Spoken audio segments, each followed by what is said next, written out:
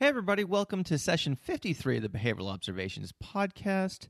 I am joined today by Gia Biscontini from WorkWell, and where they make corporate health heroes. It's a business that provides services to organizations to help them develop healthy workplace practices.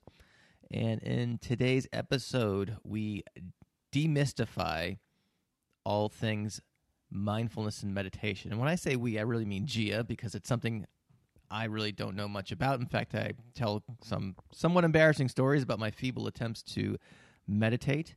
But in this episode, we distinguish the differences between meditation and mindfulness. That's something I tend to mess up quite a bit. Gia tells a story about how she got into these practices and things like that, as well as provides a list of resources. Those resources can be found at behavioralobservations.com. The show notes are there for session 53. And she actually shared with us she created like a mini white paper talking about the behavior analytic perspective on meditation. And you can download that at behavioralobservations.com, session 53. And it's just a straight download, no emails needed or anything like that.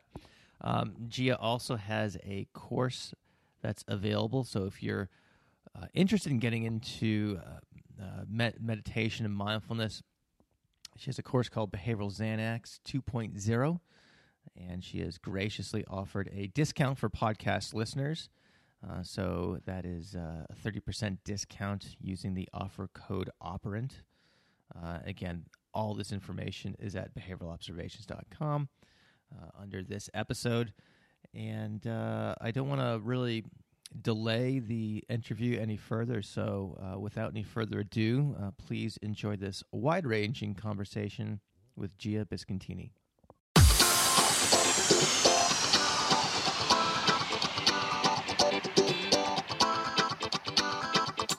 Welcome to the Behavioral Observations podcast, stimulating talk for today's behavior analysts. Now, here's your host, Matt Sikoria.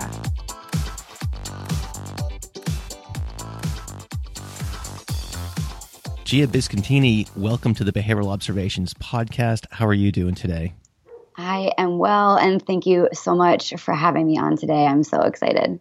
I am excited too. This has been a conversation we've been planning, much like, I think this is a pattern for a lot of my guests. We end up like taking these months, sometimes years to like kind of get these conversations going together. And it just, I guess, is a thing that everyone is busy in this field and whatnot. And it takes time to kind of arrange schedules. But we've been talking about this since I think December when we met out in Las Vegas. In Vegas.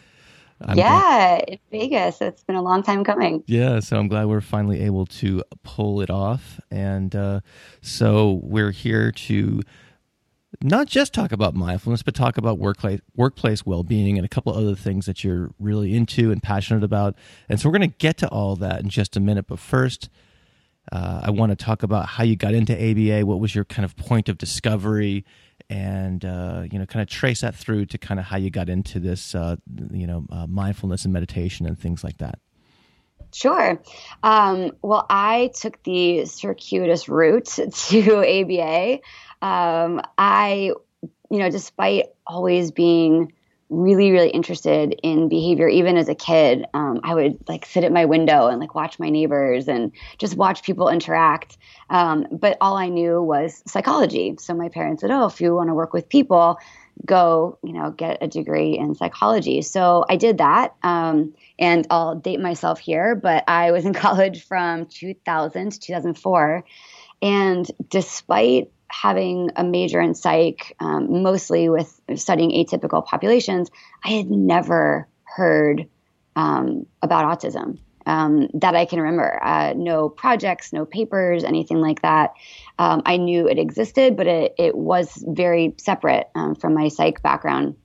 And when I graduated, I grew up wanting to be a pediatrician. So I thought, okay, I can meld psych and kids together and maybe do something with that.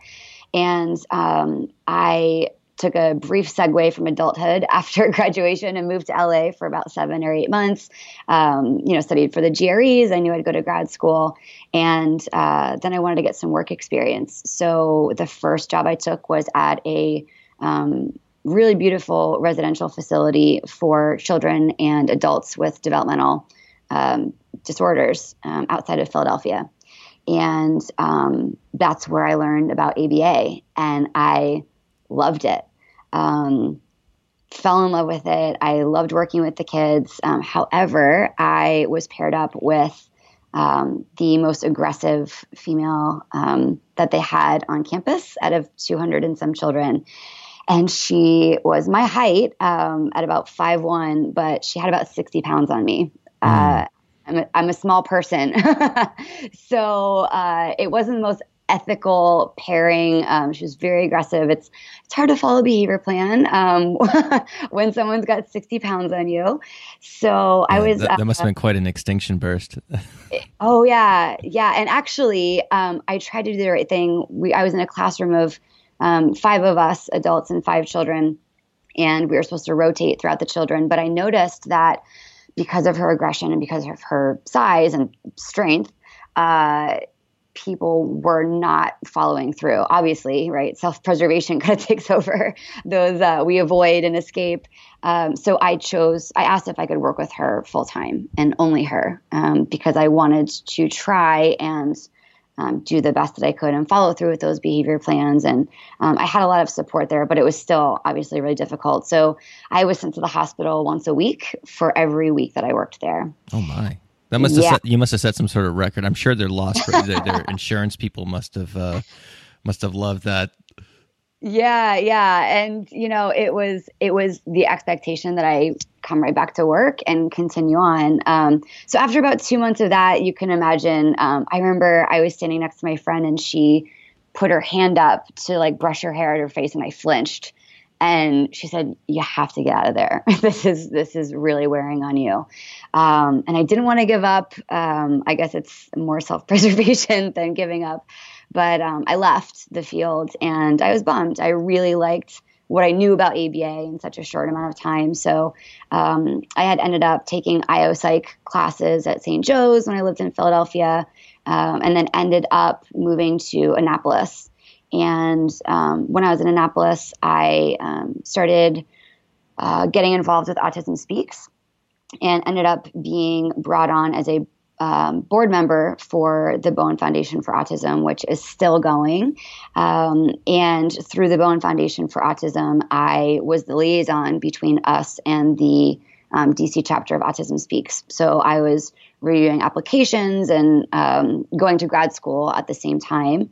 I got into a clinical psych program out here at Pepperdine in California, but I deferred my enrollment to do early childhood special education and human development through the George Washington University. Again, couldn't find any programs in the area on ABA or really autism in general. So I sat down with the dean and I asked her if she would let me tailor my own program. And they were amazing. The George Washington University was really accommodating. They knew I didn't want to be in education. They knew I wanted to work with children with autism in a more scientific and clinical approach. So they let me tailor my program. So I got a lot of experience with children with autism there and special education, despite the fact that I never really saw myself in the classroom. And then after graduating, I got my dream job out of at a graduate school. I worked for the Central Office of Special Education in Washington, D.C. under then Chancellor of Schools Michelle Rhee and then Mayor Adrian Fenty. So we had hold on one second. So how does that happen? Like, was there like how did you make that connection? I guess because that seems like a pretty tall order to pull off, I suppose. Oh, I don't know. I always wanted to move back to California. So the plan was after grad school, I would move to California somewhere, but I graduated when the economy crashed.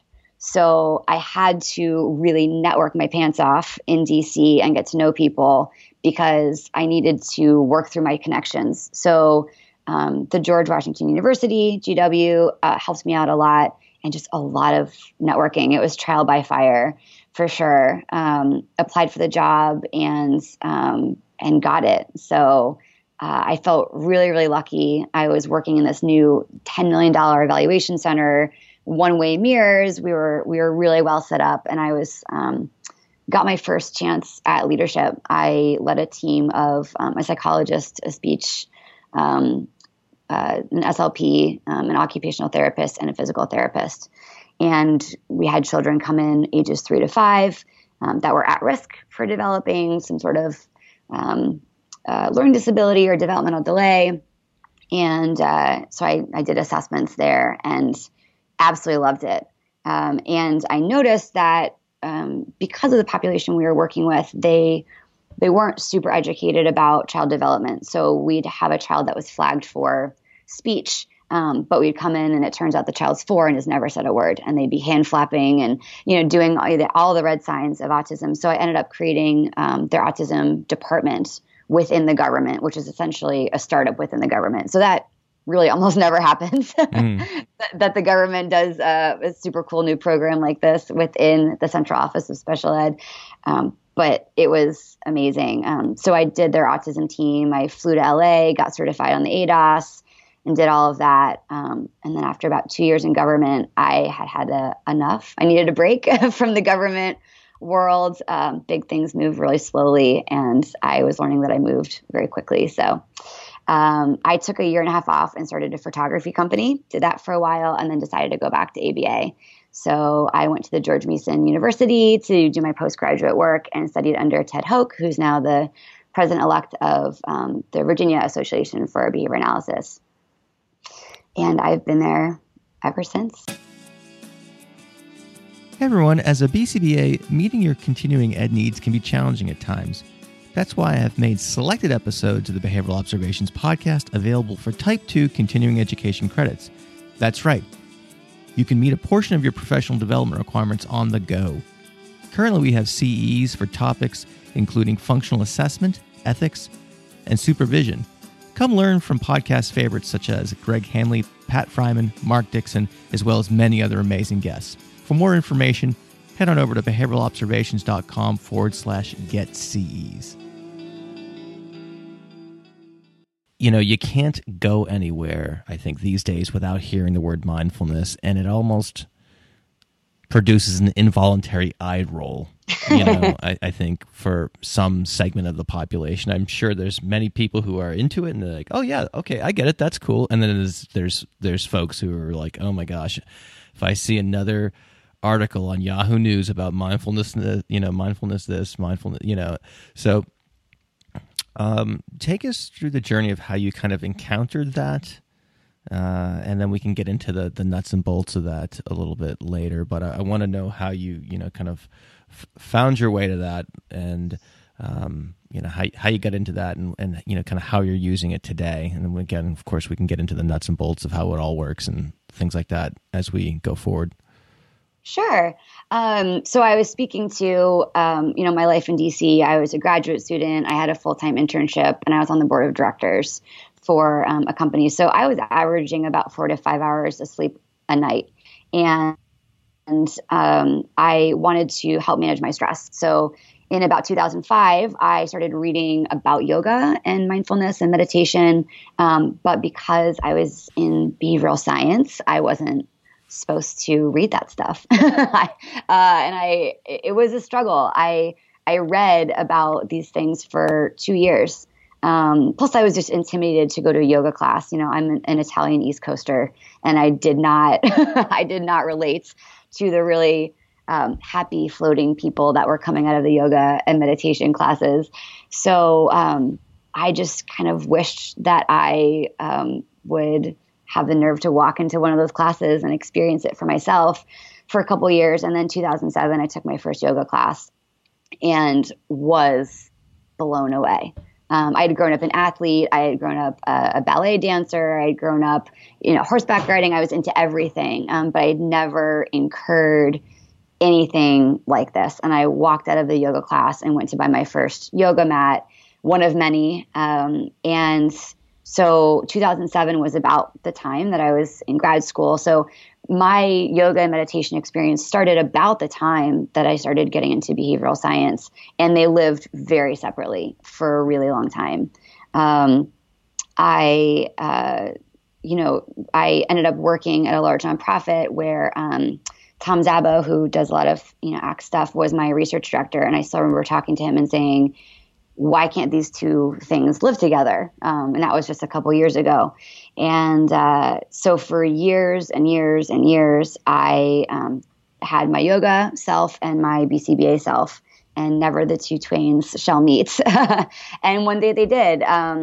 August of 2017, just this past year, a book came out called Altered Traits by Daniel Goleman and Richard Davidson. And it was about the time that I had left the nonprofit world. I was no longer practicing in a agency. I started my own practice. I had just gotten back from Europe. I had just started my own behavioral pediatric clinic. And I was looking for a way to help parents reduce their stress. And I always thought about yoga and meditation. I thought, I'm not a certified yoga teacher. That's a huge liability. I kept talking myself out of it. And then the book, Altered Traits, came along, and it has a neuroscientific backing to meditation. So I would agree, mindfulness is a nightmare for a behavior analyst. It has the word mind, which, as you pointed out, is just the eye roll and the, oh gosh, you're one of those people, and you immediately shut off and stop listening to the other person. But meditation is the behavior to me, and mindfulness is really this kind of esoteric, unclear result of meditation. Hang on one second. Go ahead. I'm sorry to interrupt, but that is. I was hoping you would distinguish between what is the difference between mindfulness and meditation, and could you just repeat that another time, just so we're clear on that distinction? Yeah. So to me, meditation is the behavior, and mindfulness is this kind of esoteric, unclear result of that behavior. Mm-hmm. So I had found Altered Traits, and it has good science, like you said, Time Magazine and the New Yorker, and you see mindfulness everywhere, and it's just overused, like the word, holistic, or other kind of buzzwords that we're all really sick of hearing about. Especially, I'm in San Diego, so it's everywhere. Oh my gosh. Yeah. It's everywhere. Hey man. Exactly. Yeah. It's culture change from DC. I'll tell you that. So mindfulness does occasion that response, especially for a behavior analyst. But to me, once Altered Traits came out and I had read the book, and there's good science behind meditation, I can go into some of those studies later. I thought, yes, this is it. This is the dream. This is what I've been thinking about for the past 10 years. I have good science that I trust, that I can use. So to me, it was almost like a study coming out that a plant-based diet is good for you, right? We can all agree that salads are healthy, and eating meat and French fries every day is traditionally bad for you. Like, we have that research. And now meditation, and I will tell you, the authors of Altered Traits, as well as John Kabat-Zinn, who does mindfulness-based stress reduction, will tell you point blank, there's not enough research. We're still working on it, right? Science takes a long time, but the research that we have, the good research that we have, is showing some really encouraging results. So that's why, that's how I kind of got into it and married behavior analysis and meditation and yoga. So let's talk about the science now that you brought it up. And one of the listeners, Freddie, wrote a question, and he said something to the effect of, how does she respond if someone says what she teaches isn't based on science?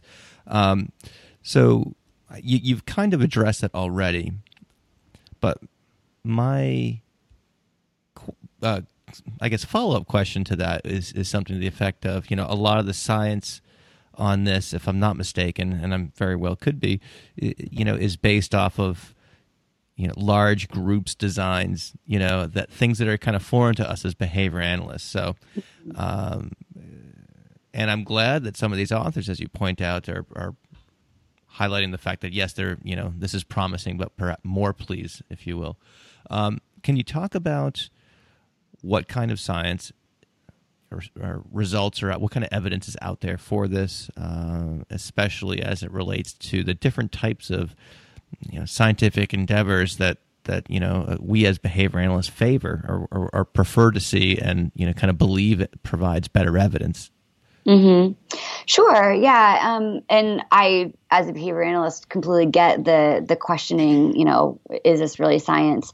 And to me, I think it took taking a step back from that word mindfulness and meditation and the stigma behind it and saying, okay, break this down behaviorally. What is meditation? I kind of throw mindfulness out the window because that phrase or that name doesn't do much for me, but meditation I focus on as a behavior. And to me, you can operationally, and first of all, I harbor no delusions about being a meditation expert. There are hundreds of different types of meditation to cultivate, they have loving kindness, to cultivate compassion, and they actually have measured all these things. Stanford does a really nice job with some of that. But the meditation that I've chosen to focus on is, to me, what's most behavioral and simple, which is basically just a focused breath meditation. So an operational definition could be, sitting in an active, comfortable position, not really laying back, and it's not laying down and taking a nap, right? You're actively sitting in a comfortable position and inhaling and exhaling voluntarily on, say, a 5 second, you can give a duration, a 5 second count of an inhale and exhale, while redirecting any disruptive private verbal behavior back to your breath or back to some sort of a stimuli, whether it's looking at a candle or something like that. So meditation focuses on redirecting your attention to something and focusing on breath. So to me, mindfulness, I think, is an issue for behavior analysts because we say there's no such thing as the mind, which is always, there's no such thing as the mind, most would say, most of us anyway. But there is such a thing as the brain. And our bodies need oxygen. And our bodies have stress responses that are unhealthy if your cortisol levels are elevated for too long. You're in that fight, flight, or freeze response for too long. So you can take a medical approach to it. So it's not this esoteric spiritual thing. And by the way, if you're in Southeast Asia, they think we are nuts for researching everything the way that they do. They've done this for thousands of years and they don't question it. Although I do understand why we do. But, to them, it's this practice that just is. And we're studying it. And so if you look at altered traits, they study what they call Olympic level meditators. Buddhist monks who've been doing this for years, they've got their 10,000 hours. They're considered experts, I guess, although they wouldn't use that term. And then they take novices, and then they take people like me who've been meditating heavily for maybe just 2 or 3 years. And they measure brainwaves, they measure biofeedback. So, to say it's not based in science isn't really true anymore, although I can see where that came from. Mm-hmm. Are you aware of any kind of single subject research or anything like that as it relates to, any type of, and I'll stop using the word mindfulness, meditation practices? There we go. Yeah. So Richard Davidson is a neuroscientist out of the University of Wisconsin-Madison, and he is at the Center for Healthy Minds.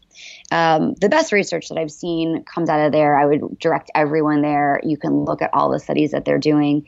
And, Altered Traits has an appendix and, all of that.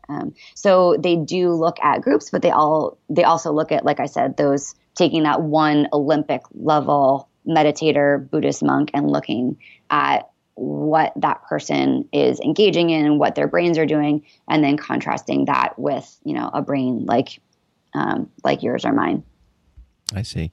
Now, I'm going to be honest with you. I've never meditated, and I would think. Well, I mean, I shouldn't say that. I don't think I've tried to cultivate a practice of it. There's been times I think where I have kind of woken up in the middle of the night and have been either stressed or even not stressed, but nonetheless having a hard time going back to sleep, and have tried not to, think of, try to focus on one thing and not, because, my mind will run and I'll think about like, oh, what am I going to have for breakfast? And, maybe while I am, on my way home from work, I just, make all these kind of, just random stuff, and I'll do that instead of falling back to sleep, for some period of time. And anyway, and so there have been times, as I've kind of heard more and more about this, on those, I guess, occasions in which this happens to me, I'll say, okay, well, I'm gonna count my breaths, or I'm gonna, and I swear to God, I lose track of it like instantly, and I'm thinking like, how, and of course, I'm trying it every once in a while. It's not a practice that's consistent per se, but can you talk to, does it get better, I guess is my question, because I was, in those feeble attempts, I left feeling very discouraged, it's like, is this really, does this do anything? Is it worth it or whatever, Yeah. Is it possible not to be kind of scatterbrained, if you will? Yes, it is totally possible, but it's a practice like anything else. You're not, for all the clinicians out there, you're not going to go into a home with a child with autism and teach them on one trial imitation and then wonder why they're not getting it right. You're building fluency. So the research, and this is brain research, but they're showing strengthened connections in the brain that show the longer you meditate, these connections are strengthened, which is typical of better control between the amygdala and the hippocampus, and you're controlling your responses a little bit better, which we can see in overt behaviors. So I can get to that in a second, but we are wired to always be taking in stimuli, and we are wired to judge things. This is coming back from, caveman days of I perceive a threat or there's no threat, and what we're doing with our bodies at that time. So, whether my boss is yelling at me or I'm seeing a tiger running at me, my body doesn't know or care. It's just there's a threat and there's a stress response. But you have to practice over and over. That's why I say, it's a practice. It is really difficult, really, really difficult. If you're putting it in perspective, think of how hard it is to lose 20 pounds. You have to change a lot of behaviors. You have to change your stress responses if you overeat. You have to make time in your day to exercise. You have to choose the exercise that's right for you. There's a million things that increases the response effort of your life, and you really have to put a lot of time into it. But if I want to pick up my hand and put it down and pick up my hand and put it down, I have perfect control over my body. Your mind is completely different. Your brain is completely different. We don't have the same control over our brains that we do over our bodies. So people tend to, and we put out a couple courses called Behavioral Xanax and Breathe Easy. And the feedback that I got was, well, I'm trying, but it's hard. And it's like, well, it's not supposed to be easy. If it was easy right away, everyone would do it. So I kind of always put it in the model of trying to lose weight or trying to change any other behavior, but it's going to be a lot harder because you're not used to controlling your brain the way that you're controlling your body. But it does get better, I promise. Mm-hmm. And the research says that the minimum amount of time that one can meditate and feel state effects, which is just feeling differently for a little bit of time, is 8 minutes a day. So you can work up to that. You can just sit down for 8 minutes a day. But it's all about redirecting your focus, especially in this world of technology. It's, well, my phone's going off, and I'm getting an email, and somebody's walking through the door, and someone needs me. And we're always so stimulated, and it's getting worse. And it's getting harder to focus our attention. So that's why now more than ever, I think this is a great field for behavior analysts and everyone to get into, to really increase that focus and decrease our stress. How often and for how long do you meditate for? It depends. My goal is to do it every day, no matter what. So I always aim for a minimum of 8 minutes, just because I know that's what the best research that we have says. But sometimes if I'm waking up, I woke up at 5:30 this morning. I was at a client's house by 6:15. So I don't have a lot of time. I typically do it in the morning. So on days like this, I go home, I'm tired. You kind of start to get sleepy when you're meditating. I might just say, okay, today was a really long day. I'm going to do as long as I can. I'm going to do 2 minutes. I lower the response effort as much as possible. And because I've been doing it for a couple of years, after about 2 or 3 minutes, I will fall into it and I can do it for a lot longer. But what happens a lot of the time is if you're not practicing every day, and if you're kind of doing it every once in a while, it's like surfing, right? Every single year I get in the water exactly one time, and exactly one time I fail. Every single time. I don't get back in the water until next summer, right? So the chances of me becoming fluent and being good at surfing are very, very low. So if you do it intermittently every once in a while, you're a lot more likely to be deterred by the response effort. Whereas if you're doing it every day and you just accept that it's a practice and not attach yourself to those results, it is a lot easier. Well, it does sound like any other type of exercise routine or regimen. So, okay. And if someone was, I'm just going to ask another question or two about this, and then we can get on to workplace well-being. But I'm just, again, kind of interested in it just because of the experiences I just described. If someone were to start, what would be a good tip for them, that would get them off on the best foot? So if someone's listening to this podcast and they're saying, gosh, I'm so stressed, blah, blah, blah, blah. Is there one or two, really important things you'd want folks to focus on if they were to get going?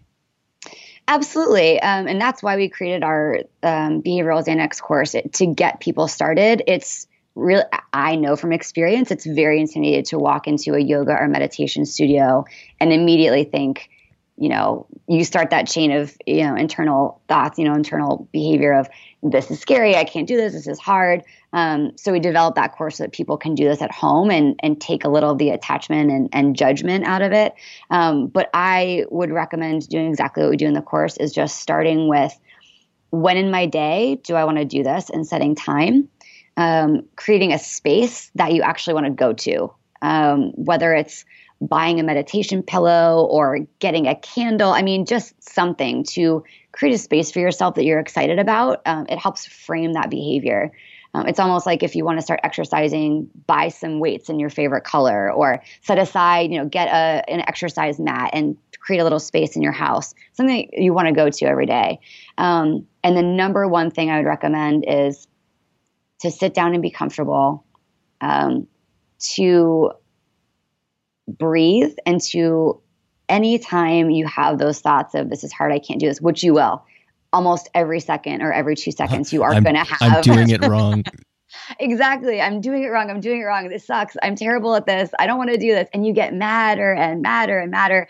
And then you're like, it's done, right? It's not rewarding. It's too much.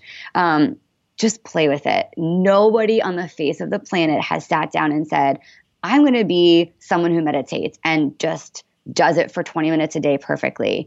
It's a practice. Even, at an Olympic level, Buddhist monk will tell you it's a practice.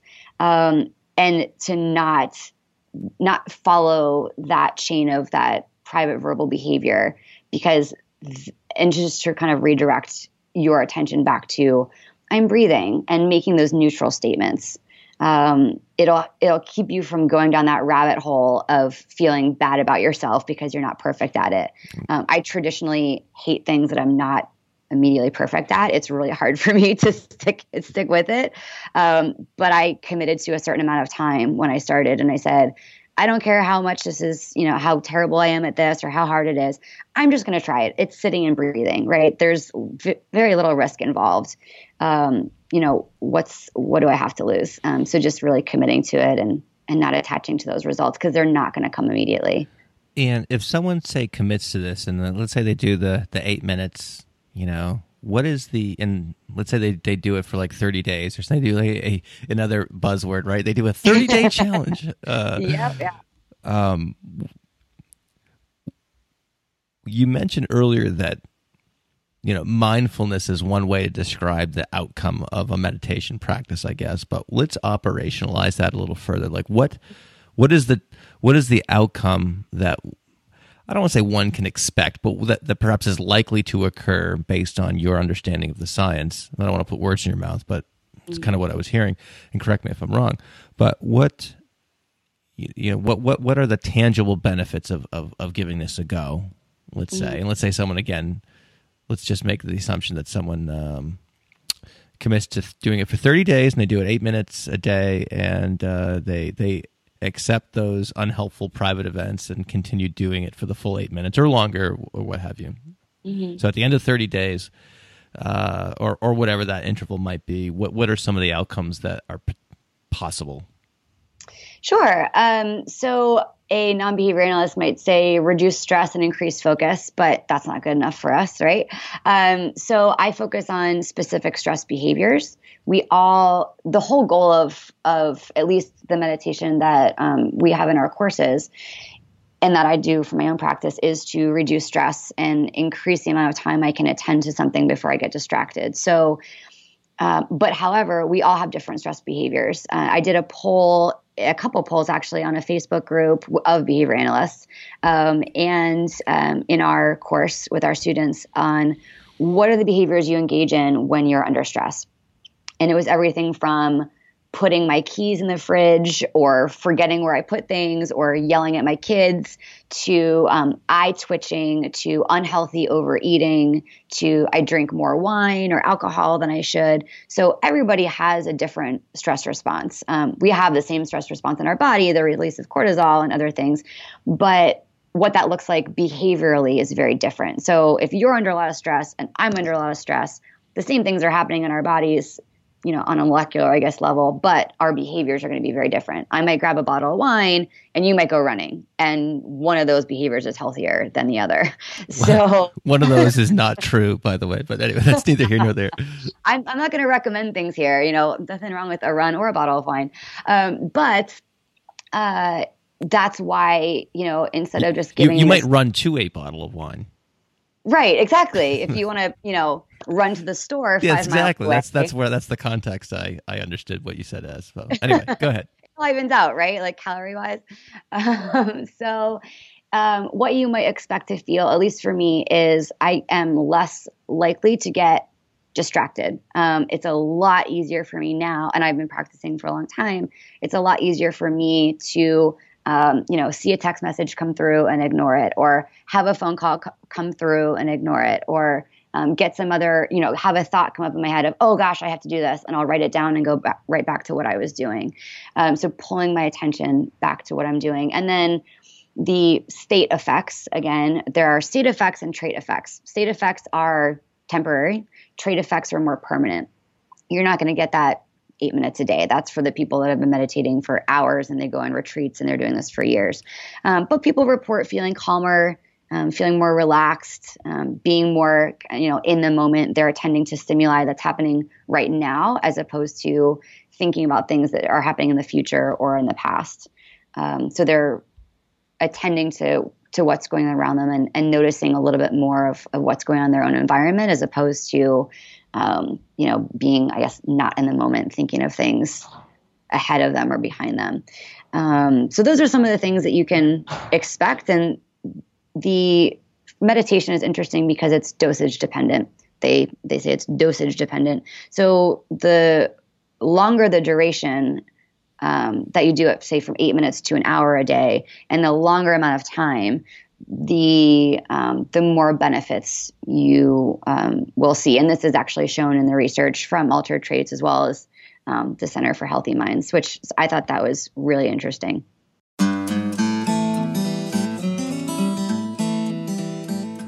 If you want to earn a free Type 2 CE while learning about what precision teaching can do for you and your clients, you're going to want to visit chartlytics.com/Matt. Once there, you'll be able to see a short video that shows how an ABA agency radically improved outcomes for their learners using PT, guided by Chartlytics' cloud-based measurement systems. At chartlytics.com/Matt, you'll also find a free, newly revised and expanded ebook called Change Behavior, Change Lives Precisely. Finally, the team at Chartlytics offers intensive workshops on PT at various locations in the United States and Canada. You can find out where these are held at, you guessed it, chartlytics.com/Matt. If you do decide to attend one of these and you want to save a few bucks in the process, you'll find a coupon code there as well. So if you want to realize human potential through individual behavior change analytics, head on over to chartlytics.com/Matt. This all jives with some of the workplace well-being stuff that you're doing, and if you want to kind of describe the work well endeavor or brand or whatever you want to call it. To talk about that as well too, please. Yeah, absolutely. So I got to work well via the meditation. Once I got into the meditation, was reading the research. It was a serendipitous event that Todd Ward had reached out to me from BSI. And we had a conversation and he said, hey, how would you write? How would you like to write for BSI? And I said, sure. And we had talked about, teaching critical thinking skills for supervision and some other ethical things. And I think I called him a couple of days later and said, how about I write about meditation and yoga? And he must have had a heart attack, but he went with it and allowed me to write that. And the article ended up being really, really popular. And it was terrifying for me to write as a behavior analyst. But I was getting emails from around the world, from behavior analysts saying, I'm really stressed out and I want to meditate, but I feel like a bad behavior analyst. That was the pattern that I was seeing, which really concerned me and made me kind of sad. So I thought I want to keep going with meditation and mindfulness. I created Behavioral Xanax and Breathe Easy, our meditation courses.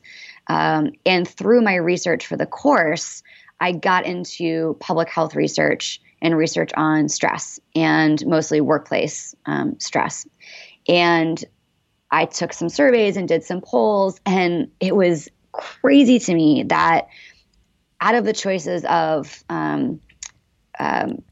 behavioral difficulties that my child has and dissatisfaction at my job or relationship problems with my spouse, workplace stress and anxiety was by far the top cause of stress of the 100 or so people that I polled. Again, there could be some bias there, but to me, again, my networks are a lot of people in the field of behavior analysis, mostly with autism. A lot of people have kids, and I know what it's like to be around kids that are tantruming, and just the fact that their workplace was more stressful than that really resonated with me. So after I was done creating the courses at the end of last year, I realized that workplace stress is a public health concern. And the more I looked at it, I got to the point of realizing that chronic disease is shown to be caused by or exacerbated by stress. And one of the top places, if not the top catalyst, I suppose, for stress is the workplace. And I thought, we spend so much time at work. This is a huge stressor. I can work on a global approach to ameliorating public health concerns like stress and anxiety through the workplace. So we do meditation. Meditation is one of our areas through Work Well, but we also focus on leadership and performance management. So I'll get into that a little bit. Work Well was formed, and I realized that this was a large endeavor that I was taking on, and I had all these ideas, and I wanted to move quickly on it. So I took on, I leveraged social media, and I took on 3 team members to help me develop products, run social media, and to do business outreach and development. Could not ask for a better group of people. Our team's amazing. I've gotten the chance to lead again and create a company culture right from the beginning, a culture of health. And we say like a health-centric culture we have. So we're all really passionate about going into workplaces and using behavioral analysis to nudge and to modify and to influence behaviors that are health-related behaviors as opposed to behaviors that operate against our values of health. So what are some Work Well interventions, or what is a typical client, if there is such a thing? And so what are some ways in which you help companies? I mean, I get the teaching, the meditation piece, but you talked about some leadership and organizational stuff too. So can you kind of, I guess, conceptualize a case for us in terms of how you might work with an organization? Sure. So we are at the tail end of developing our health and business assessment. And basically, if you look at our logo, Work Well, instead of the O in work, it has a 3, and that represents the intersection between behavior, business, and health. So that's our model, and that's what we use. We have looked at what we, as behavior analysts, consider good science, and under leadership and meditation, mindfulness, we loosely categorize that, and performance management. And we've developed a health and business assessment where each item is tied to a piece of the research. So we might give a survey on, we might give a health and business survey to an organization of 50 people. And the employees would take that survey. And the thing that I love about our health and business assessment is that most of the items are observable directly. So not only do we have a subjective measure via survey of how employees are feeling and does this procedure or policy exist or not at your company, but we can also go in and either look at permanent products or directly observe these processes and policies in place. So, does your company engage in movement, breaks throughout the day? Do you have the opportunity to do that? Sub-question, is that rewarded and reinforced, or is it punished? So there are two separate scores that the client would get. We call it a corporate health hero score. So they'll get a corporate health hero score on the policies and procedures that they have set up, but also are they doing right by that 3-term contingency of rewarding people for that behavior? Or is it being punished? If you go on vacation or for a working meeting, you come back and it's more stressful than before you left and you've got 200 emails. What we see a lot, what I get a lot is, oh, so you're a corporate wellness program. And to me, that's another phrase that we stay away from, because corporate wellness programs, there is some decent research out there to show that there is an effect, and that some of them can work, but these people creating these programs aren't behavior analysts. So they have healthy snacks in the break room and at meetings. They might have a meditation room or like a nap room, like at Google. But is the response effort high or low? And is there reinforcement or punishment at the end of the day if you do take advantage of these strategies that these companies have in place? So we would go in and basically we get individualized data. We also take data on the demographics of the company. Is it mostly female or mostly male? What's the age range and all that? What are the strategic initiatives of the company? Where are you going? What are your values? To help align everything so that our recommendations moving forward are as individualized as possible. I see. So let's say I am an owner of an ABA clinic, and I have 30 or so staff members, give or take, right? What are some just, it might be unfair to ask you to kind of talk about how to cultivate a culture of well-being in the space of this podcast, but what's some low-hanging fruit a business owner can implement to address some of the typical concerns that you're seeing in companies? If you have a company, of 30 people, I think it's completely possible to do a values assessment or a reinforcer assessment of your employees. What we see a lot of is, but if they do these things, then they get to put their name in a raffle, and then they might get something eventually that might not mean that much to them. So they don't, they're missing that behavioral approach. So when we talk to people about, hey, what if you took, Matt and Susie and Sally and, all these people and gave them a values assessment, you would know their top values and what means the most to them. So maybe, Gia's top value for work is balance. Matt's top value is money or recognition. And Sally just had a child, or Ben just had a child. So time off, with family would be really valuable to them.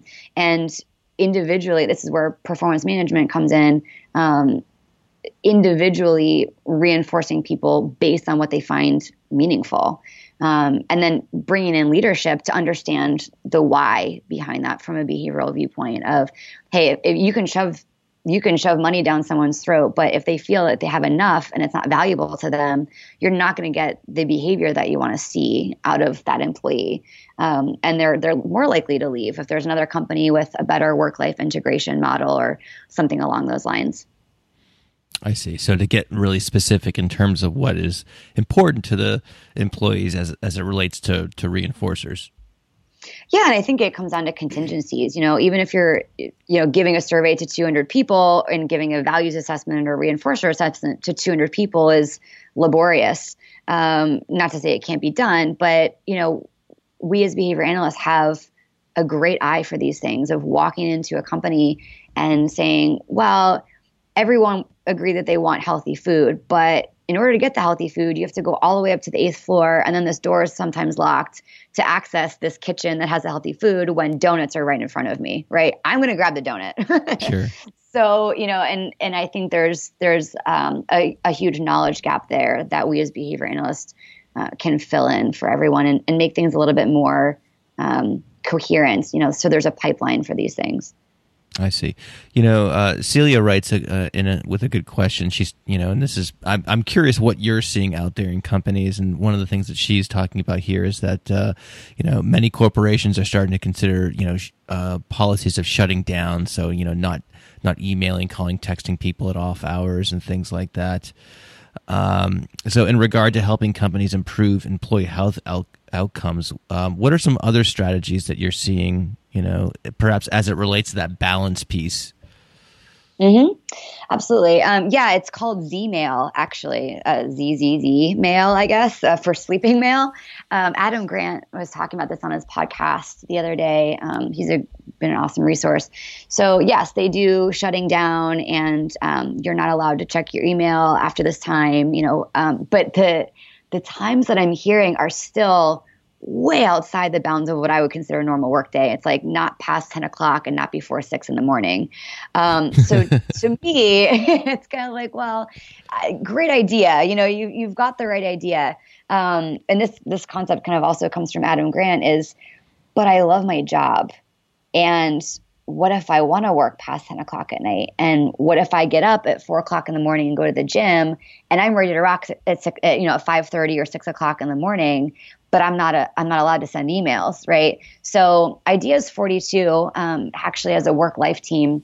And what we're finding out is things like flexibility in the workday that we assume, we all want that flexibility, but things that we assume are going to be beneficial to other people aren't as beneficial as we think they are. For example, the flexible workday, work whenever you want. When does your work day end? What are the parameters there? When does it begin and when does it end? And if you're working in a place that, your laptop, you're not emailing or whatever, I guess, that's fine. But I don't know anybody that doesn't email for work, and you always have your laptop, and they give you all these tools so that you can work whenever and wherever you want. So then it becomes the responsibility of the individual to shut down. And those contingencies are really tricky because, we tell ourselves, oh, I'm just going to answer that one little email. And then you're sitting there for 2 or 3 hours. So you're wanting to avoid and escape those things that you have to do by checking them off your to-do list, and you're sitting there and you've got control over the situation, and you can sit there for hours. That's the problem. Well past dinner, well past your kids going to bed, on vacation. So the work-life team, I've spoken with the work-life team at Ideas 42, and they're doing some really amazing preliminary research on flexibility and autonomy, and really taking a behavioral approach and a critical approach to what we're actually doing to people by saying, sure, work whenever you want, but really meaning you can be working 24 hours a day if you really want to. And then, companies are saying workplace wellness and balance, it matters to us. And they put these policies in place, but then they promote the person who's always on and who's always available. And that creates distrust within the company. And then the Z-mail and whatever policies you have in place, they go out the door and they're useless because you're reinforcing a completely opposite incompatible behavior. People who are doing it well, I would say Aetna is a forerunner. Health is not a sideline thing for them. They have made it part of their culture. They have products. I think it's called Aetna Health Promise. and Aetna Health something else. They've like trademarked these programs. They cover them. There's a core program, an enhanced program, and I think a premier program. And the core program comes with a slew of things. You can go to their website and look it up if you'd like. A slew of things that are covered by insurance. So the response effort is really low. It's covered in health insurance. So it's not something you have to, pay for out of pocket. And they've ingrained it so strongly in the culture that it's more just kind of expected that you do it. And they've actually taken data on this. I think it was $1,600 per employee that they saved in a year, which they attribute to people getting sick less and taking less days off because they're stressed out, mental or physical health issues. So that's really encouraging. General Mills and Target have gotten on board. They do meditation practices and have made it part of their culture. So yeah, I think it's starting, but we're still on beginning ground as far as all those things are concerned.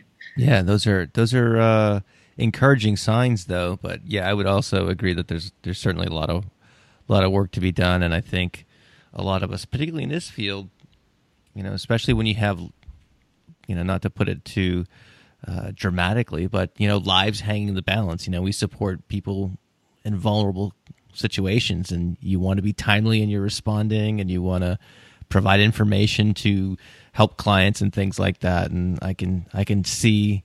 And I've certainly felt the angst of, being kind of torn between, trying to set some time aside and then at the same time being responsive to the needs of the people you work with and work for. Mm-hmm. So, yeah, that's definitely, but it's good to hear that some of these, especially these larger corporations, it'd be interesting to see, particularly with some of those Aetna programs, how those things shake out over time. So, man, lots of food for thought here. So this is just really, really fascinating. I know you brought you mentioned your courses a couple of times. Do you want to kind of describe those in a little bit more detail and let people know kind of a little bit about what those are about, what they can expect, and things like that?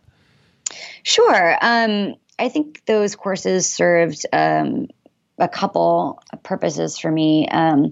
When I had started a behavioral pediatrics practice, and I was talking to doctors, networking with doctors for referrals.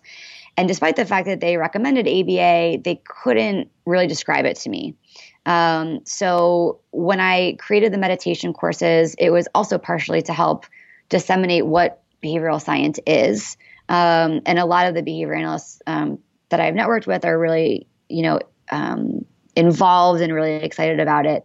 And then the second purpose was obviously to provide some social impact. So we are redesigning and re-releasing our Behavioral Xanax course. It's a month long. The first week is just education and videos and prepping. Weeks 2 and 3, I'll backtrack a little bit. The first week is a values assessment. It's a time allocation assessment. So you're taking a couple days and looking at where you're engaging in non-functional behaviors. From about 5 to 7, I stare at the TV, or I'm flipping through social media, or something like that.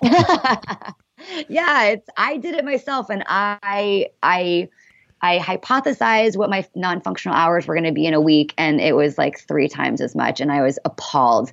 So, I think I would be horrified if I took those data and actually looked at them. But it's a good thing to think about. Yeah, it was bad. But you have that reactivity, right? So immediately you're aware of it, and I was on top of it. And, whenever I found myself scrolling, I was like, okay, I'm going to go meditate or go for a run or do a health related behavior instead of this non-functional nonsense. So a time allocation assessment, a values assessment that I have people tie to their reinforcement, and also making like a why statement. Why do you want to engage in meditation? I want to yell at my kids less. I want to reduce my stress. I want to, whatever, and tying it to that value. I think that's the best way to solidify that people will hang in there throughout the month, because like I said, it is hard. And a couple weeks of meditating might show some state effects, but you're going to have to do it a lot longer. So I really wanted to make it fun and engaging and tie it to something that people individually cared about. And then the week 3, you're recording stress behaviors this entire time, by the way. So you're thinking about overeating and what you do when you're stressed out. Weeks 2 and 3, that's a combined video. We go into a little bit about behavior and the neuroscience behind meditation. I get a little bit more into specific things that I've learned through the research. So a lot of education and content there. We do some videos. I have videos from Russell Harris, which I really like. A couple of videos on what mindfulness and meditation actually is, just to keep it interesting and fun. And then you start your meditation practice week 2. So weeks 2 and 3, you're practicing. I give some examples of what a space might look like and some of the things that our team uses. And then in week 4, we're really just working on maintaining the practice and troubleshooting. So I provide some different things, some ways that you might want to change up your meditation practice, different stimuli, you can involve. And then we finish off, looking at stress behaviors of the individual and seeing where they go. And I'll put the link in the show notes. But if people are interested in this, where can they find this information on the course? They can actually visit our website anytime after, I would say, June 1st. And I am actually, if you're listening, am giving 30% off to anybody who's listening right now. So I think the code is OBSERVE, capital O for observe. And if you just type that in, I use Thinkific as a course platform. So it will be up on our website and available for enrollment after June 1st. All right, cool.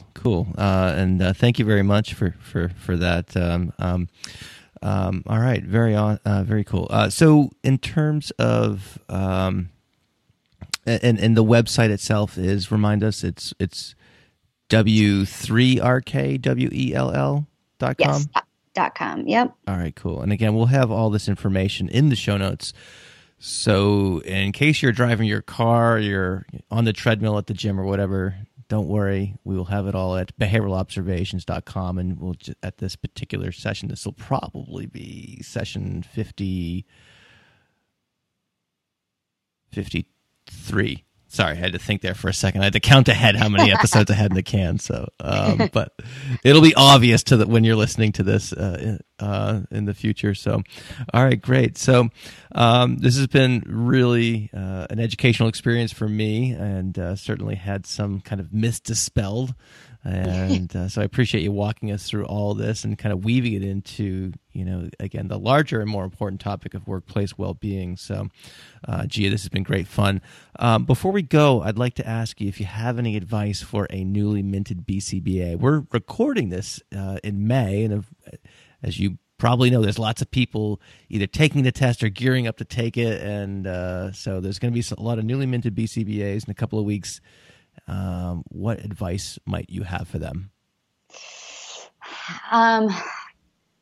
This is, to me, an amazing time to be a behavior analyst. And I've been really, really fortunate to have individuals, other behavior analysts that I really respect, reach out to me and offer to mentor me and to support me in what I'm doing. And that has really encouraged me to turn around and support other behavior analysts. I think the best thing about starting WorkWell has been giving a place for other behavior analysts to go to do something different and to try something different, to disseminate our science and, find a mentor, I think would be my number one piece of advice. There are so many areas for us to practice, so many ways to be innovative and to provide that meaningful social impact and to affect the world.